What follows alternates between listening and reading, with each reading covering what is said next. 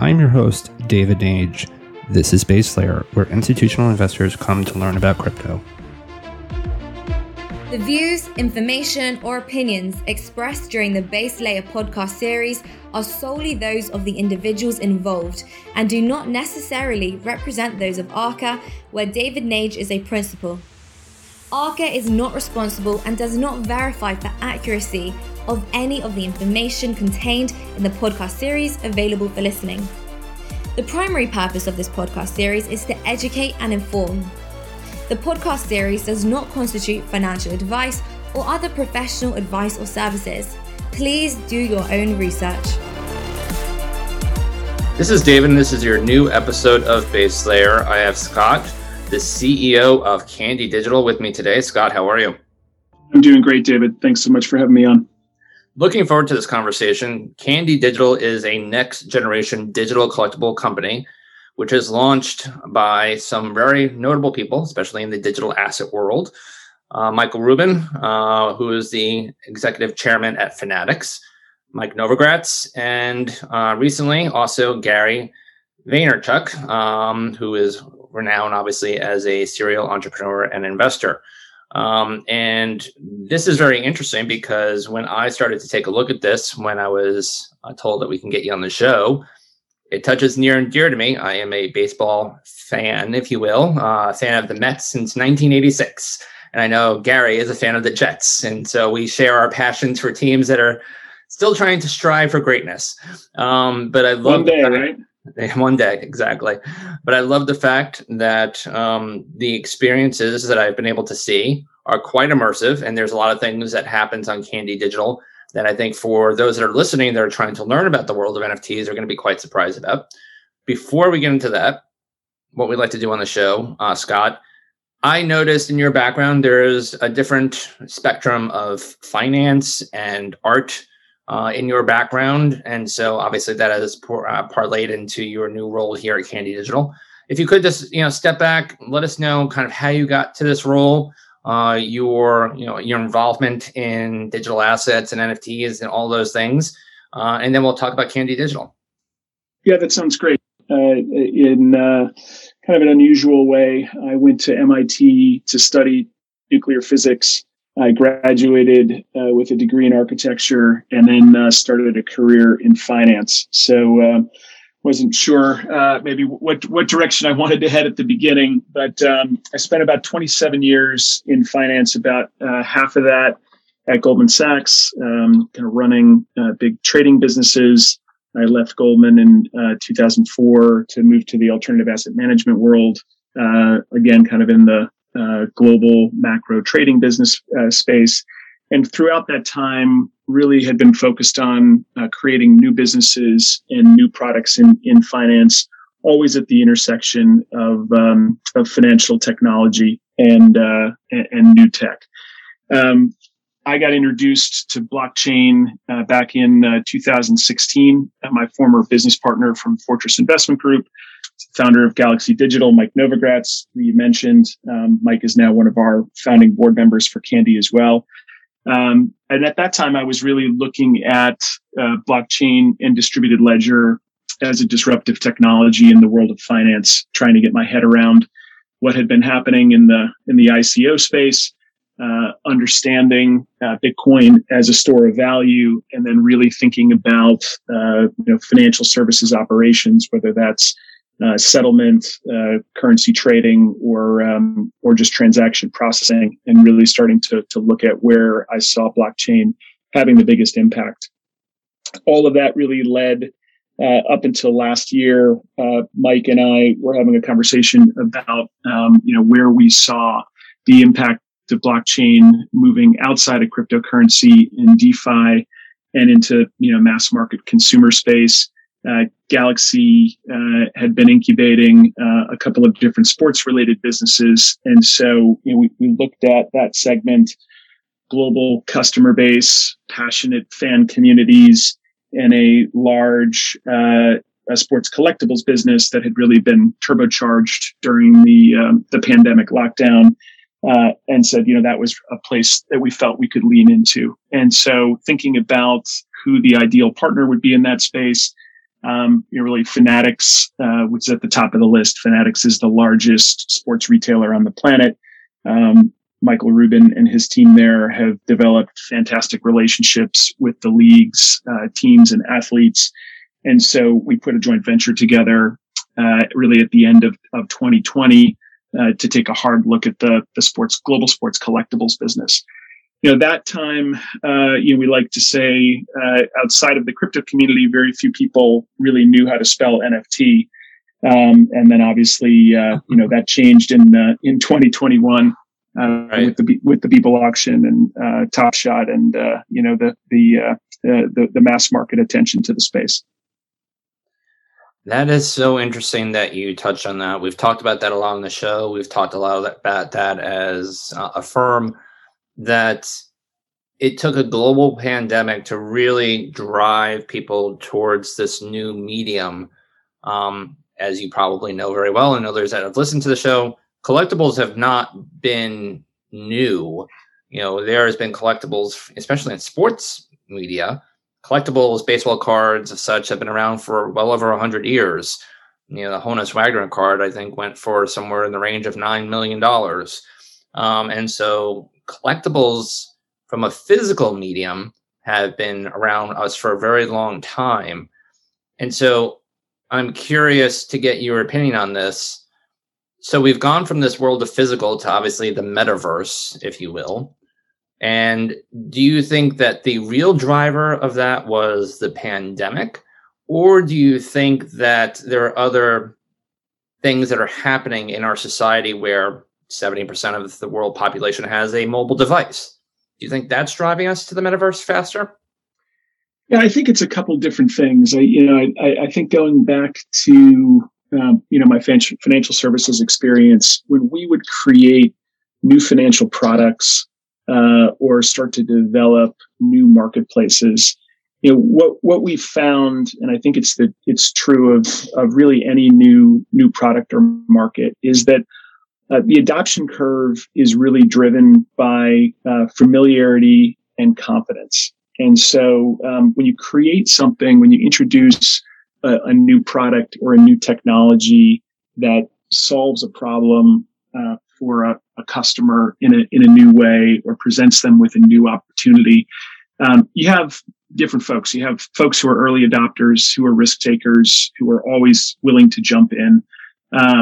You have, those people often become, kind of the standard bearers for the technology and the true believers.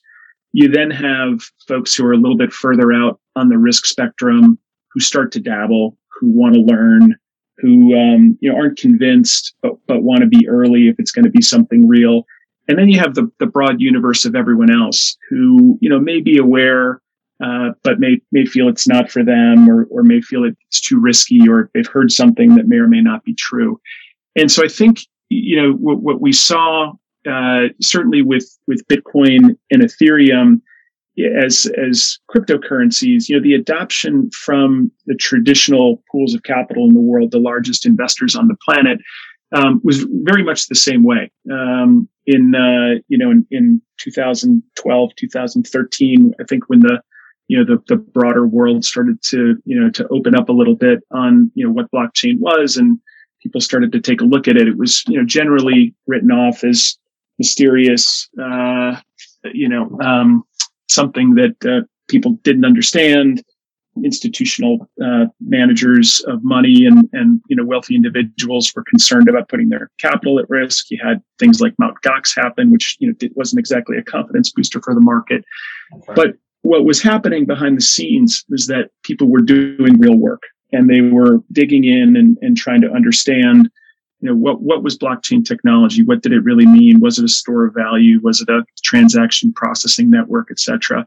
And ultimately, when you had voices like Mike Novogratz and others start to, who were sort of established players, start to come out and really tell that story about, unique digital signatures, about secure store of value, about, being able to publicly identify ownership in a decentralized way, that just brought more people into the space and more confidence into the space. And so going back to your question, on NFTs, I think it's really been a similar story, right?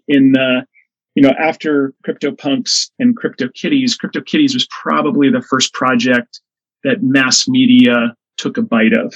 And, you started to see some headlines. People scratch their head. Why are people spending $100,000 on digital cats? But those projects stayed, kind of largely rooted in the crypto community. Over 2020 lockdown, I think because people really had to rethink how they spent their time, what was important to them, where things were going to happen on the back end. They were much more willing to think about different types of assets or different ways to invest their money, but a lot more time to sort of read about things. And then because you had this period of time where folks were able to go up to their attics and dust off their trading cards and suddenly, saw the value of some of those things that they owned, exploding. That also became a natural bridge into the digital collectible space. So, it's a really long way of saying, I think any new product or any new market is really about confidence and about this curve, this kind of curve of people trying things out, maybe getting burned, maybe learning a little bit, getting more confidence. And then certainly when you see the sort of asymptotic price rises that we saw not only in crypto, but in NFT prices in the beginning of 2021, that really galvanizes the media and gets people's attention in a significant way. I think that's an excellent answer to that, and it really touches on a lot of the points there. I want to get into Candy Digital, but worth noting that the world of NFTs, especially in the last 2 months, if anyone wanted to track the volume on OpenSea, one of the primary markets, secondary markets and primary markets in NFTs, they did roughly about $3 billion in volume last month. Now, that has come down a little bit this month, and that's natural. But we have seen, to Scott's point, we have seen a real movement here in digital collectibles and NFTs. And, this is being proven by the volumes that you're seeing on exchanges like OpenSea. Now, I want to get into Candy Digital. Candy is building the ecosystem for MLB collectibles, where fans can purchase, trade, and share officially licensed NFTs to deepen their love of the sport. Taking a look at the site, and there are different teams and different sales that are going on concurrently. I looked at my beloved Mets. I saw that was one of the first ones out there. I wish I would have known about this a few months ago. I would have obviously participated. But some of these sales are pretty high. Some of them were going for $20,000, $30,000, $35,000. So just so people know, this is not, a few $100 here and there. There is real money that is being poured into these auctions. And what I'd love for you to talk about, Scott, if you will, is if you buy this NFT, one, I think people still out there who are learning about this world, and obviously I know the answer to this, but if you could express it, want to understand how this is scarce, how this, is a one of one, if you will. How do you ensure that? And again, I know the answer to that, but if you as a founder of, obviously a burgeoning marketplace for NFTs could express that, that would be fantastic. So that's one question, the scarcity factor. And obviously that is the supply and demand kind of factor in terms of price. And then two, if one is going to win that auction, I've noticed that there are special things that come with that potentially. You could have access to the team and to the players. You could throw out a first pitch. And so I'd love for you to kind of give an understanding or talk through how you actually were able to get that done with the teams, especially now when, obviously there's so much protection. And, obviously it's not something that normally happens where you can potentially go and hang out with the team, their clubhouse or something of that nature.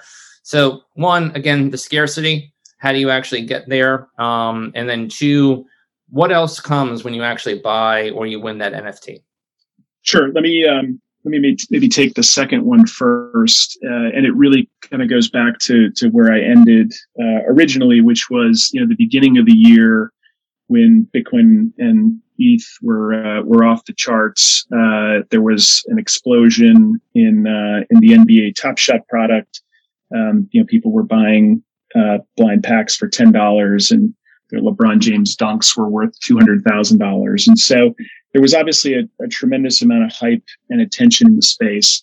And given our initial focus here in the sporting world, we spent a lot of time with the leagues, teams, and athletes. One, educating them on what the blockchain was for folks who hadn't spent time, learning yet. Two, telling them what NFTs were and how smart contracts worked. And then three, focusing not just on the commercial opportunity, but what we really see as kind of the killer app in sports, which is the fan engagement opportunity. And we were pretty, there were a lot of folks kind of running around, looking to mint an NFT, trade an NFT, buy an NFT. We were pretty vocal at the time that what we were seeing, just given kind of the front row seat that we have in the crypto space at Galaxy, that this was the bubble. It was certainly exciting, and it was bringing a lot of attention and money into the space. But that, very likely, certainly by the end of the year, the vast majority of the items that we saw trading at kind of crazy prices were going to be worth much less later in the year. And so, our message to Major League Baseball and to other folks in the sports world was that don't be blinded by crazy prices now, but really focus on what this means as an enabling technology and how you can start to connect to fans in a different way. How you can provide utility to those fans, how you can create a personal connection at the team level, at the player level, and at the league level. And so, we're very fortunate. Major League Baseball is probably one of the most forward-thinking leagues in terms of utilizing technology. And, you as you rightly put it, has a 100-year plus history of collectibles and sort of statistic-based engagement. And so they were really interested in finding a partner to kind of help them navigate the space and really start to build a longer term business, as opposed to just kind of clipping a quick coupon in the hot NFT market. So our approach to the space as a business, certainly with Major League Baseball, but more broadly, is really to focus on officially licensed intellectual property and to create authentic products through those partnerships. And so, when I try to explain what NFTs are to, my father-in-law or to someone who's a baseball fan, but, not into the crypto space or, trying to get their head around what digital assets are, right. Obviously the first question is, hey, I can find that picture on a Google search and download it on my computer. Right. And so, what makes it unique, and why should I pay $100 or $1,000 for it? And so, obviously the beauty of blockchain and a unique token identifier is to associate that piece of digital content with the unique ownership of a token that is held in your digital wallet, and that ownership, that unique signature that you own, is then distributed out. That the fact of that ownership is just distributed out over the blockchain, and so can be proven that you're the unique owner when you decide to trade that asset. That's the authentic ownership of that one of one or that limited edition that can be moved to somebody else's wallet. And so, the analogy that I will generally use, and certainly I'm not the first, but because I come from the art world, I think a lot about limited edition prints. An edition of 10 Shepard Fairey screen prints look exactly the same. They're all numbered editions. I have one hanging on my wall. You have one hanging on your wall. We can say that we both own the same piece of art, but we know physically they're different objects. And so, using that analogy, if I create a limited edition of 10 digital pieces of art, but they're all associated with a unique token on the blockchain, you and I know that we own a different version of that same image. And so, that analogy tends to. No, I think that's good. That resonates well. So for those that are obviously listening, they're going to hopefully take a look. We'll tell them where to go in terms of the site and the marketplace that you've been building. So I took a look, and so, with the different teams that are out there, most of them are the ballparks right now. And as you alluded to, you have NBA Top Shot out there that, those that could have participated bought LeBron James doing an epic dunk for $200,000 plus. There are obviously those that are out there that besides having a favorite team, they have favorite players. So we'd love to get your sense of, are there going to be any that are specific to players? Because I saw that you have some for college players now, where you have very specific NFTs, very cool ones, by the way, for college players. What is the way to get professional baseball players to start having those too? Yep. So we created our first NFT in July. It was sort of a poetic first offering. It was a unique and a limited edition of Lou Gehrig's famous "Luckiest Man" speech. So taking a historic moment in baseball history and sort of uniting it with new technology and sort of where we see the future of sports collectibles go. That was a beautiful one. That was definitely very beautiful. Yeah, thank you. And so, that was important for us for two reasons. One, it was sort of bringing the past and the future together. Two, as our first product, all of the proceeds from those sales went to ALS charities. And so, the idea that kind of right out of the gates, while we're a commercial venture, we do see opportunities in this space to do good as well. So that was our first release. We had a one-of-one auction, which went for $70,000, raised $70,000 for charity, and then we had a series of 100 limited editions at $250 each. Our second offering was for the Dodgers, and that was to celebrate their 2020 World Series championship. That was the first introduction, as you had kind of mentioned earlier, of a digital asset connected to a physical item and an experience. And so we had a one-of-one auction for the digital version of the 2020 championship ring. Along with that was a physical version of that World Series championship ring, and then the opportunity to throw out the first pitch at a Dodgers game. And so, we're big believers just broadly in the space that certainly the crypto community and our community on Discord, which, is growing all the time, is driven largely by folks who are familiar with crypto, have some familiarity with NFTs. And if you bring their passion for decentralized finance and cryptocurrency together with their passion for baseball, it's nirvana. They're super excited. It's a really supportive community. People are constantly, throwing out new ideas of what they'd like to see. And so it's great.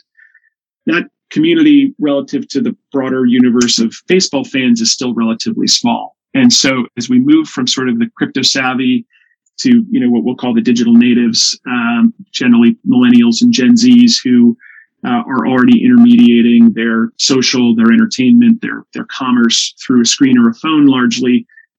Large percent of those folks own a crypto asset or plan to own a crypto asset. We're kind of bringing the marketplace to them in terms of their journey in the digital space. And then there's everybody else, all the other sports fans who may or may not have knowledge of the space, but are passionate about their team, are passionate about their player.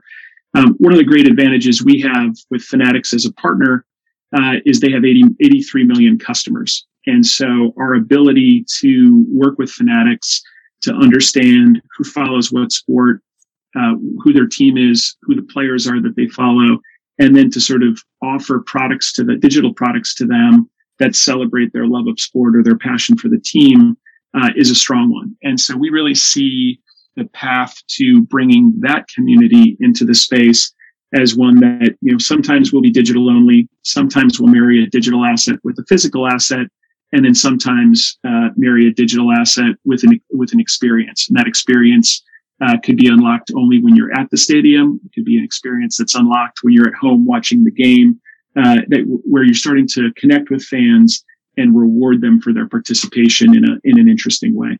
Right.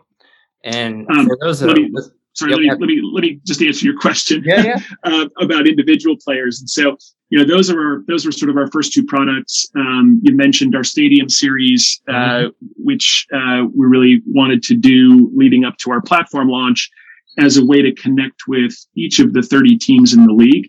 Yep. And what we find, and it's not surprising, is each team has a different perspective on where they see digital assets in their business, how they see connecting to their fans, their level of sort of an interest in engagement. And so what you'll notice in our stadium series is that the one-of-one auctions, which include those experiential elements, are all slightly different as each team has kind of made different decisions about how they want to approach the space.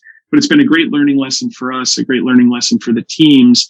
And it's all really leading up to our player-based products, which will launch next month when we kind of officially launch the full Candy website, which will be our storefront, our community space, and our secondary marketplace. That is very exciting. And I will definitely be waiting with bated breath for that one. Hopefully I'll be able to buy a few of my favorite players on there. Pete Alonso, if you listen to my show, I know we've talked on Twitter. You should definitely get on there. So everyone knows that Pete's my favorite player. Or Jacob deGrom, of course. So with that, I'm curious, the market right now, and for those that are listening, obviously from the investor side, just to give you a sense, SoRare is a company out there that started as effectively, like Scott had alluded to, packs of some of the players in the Premier League and some of the other Serie A leagues on the football side, soccer side. And they effectively allowed those cards to then create a team where you would play against other players and other teams. That company just raised $680 million in their Series B. Just to give you a sense, this is, I said, I talked about the auctions that are happening on Candy Digital, but I'm also talking about the valuations and the amount of money that's coming into this world. It is sizable. It is real. And so SoRare is just one example of that. Chili's and Socios is another example of that, where Scott had alluded to this idea of the fan experience. FCB, one of the most prestigious football teams in the world, where Lionel Messi played for many years, has 300 million fans around the world. And Camp Nou in Barcelona can only fit 100,000 fans per match. And so there are millions and millions of fans around the world that have no connectivity to their favorite teams. And so this is a thematic that if you're just starting to get to the world of digital assets, this is a thematic that is really on its way up, in my opinion. And so take a look at it. My last question, and you already alluded to, obviously, the roadmap for the next month is, after next month, you start doing players. Is there anything else that we need to be on the lookout after players? Obviously, you said about a marketplace. Anything else that we need to be looking out for the next 6 to 12 months in your product roadmap, just so people can continue to monitor it? Yeah, absolutely. We're big believers in creating ecosystems of NFTs. And so, as you saw, we started out with kind of an art-based product. We're going to release our player-based product next month. We'll also introduce our video-based product. And then as we go forward, we'll have sort of different styles of collectibles that have different ways of interactivity, some gamification, some personalization elements. And so, for us, being a sports fan, the fan experience, being a collector, those are really the lenses that we use as we think about designing and developing products with our partners. And being a collector and being a fan, from our point of view, is really about identity and storytelling. And so I think what you can expect for Candy is to see NFTs and digital collectibles that aren't just sort of digital lottery tickets. They're not the $10 LeBron James dunk that you hope goes to $100,000. They're really assets that engage you in different ways, help you to tell your story as a fan, and share that out with other members of your tribe, your family, your friends, other sports fans. But then also connect you back directly to the player and directly to the team in terms of their performance, their achievements. And so, that's what we're the most excited about, is we really see NFTs as this kind of revolutionary tool to engage those fans that you mentioned, and really, not just fans in any particular city or country, but around the world, in their passion for sport in a really different and engaging way. The last thing I'll say is, you mentioned our Sweet Futures product, which is our college student athlete based product. That's really the first series of sports collectibles for college athletes with the changes in the NIL laws. We expect that to be a really interesting series as we start to move outside of college football into some of the other sports and celebrate those athletes as they start their career. And then, we're in conversations with other sports leagues and excited to announce new partnerships here in the next few months. Amazing.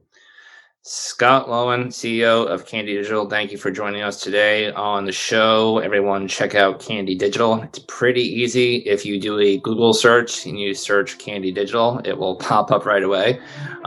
So I will hopefully catch up with you in 6 months. Everyone, check it out. Really interesting, great stuff there. And thank you, Scott, for being on the show. Thanks, David. Today. Have a great day.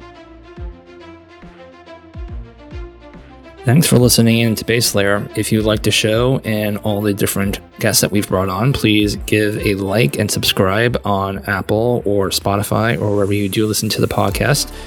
Also, if you want to have a conversation or reach out to me, you can reach me out on Twitter at DavidJNage, and let's talk there. Or also you can find me on LinkedIn, and I look forward to having great conversations with you all about digital assets.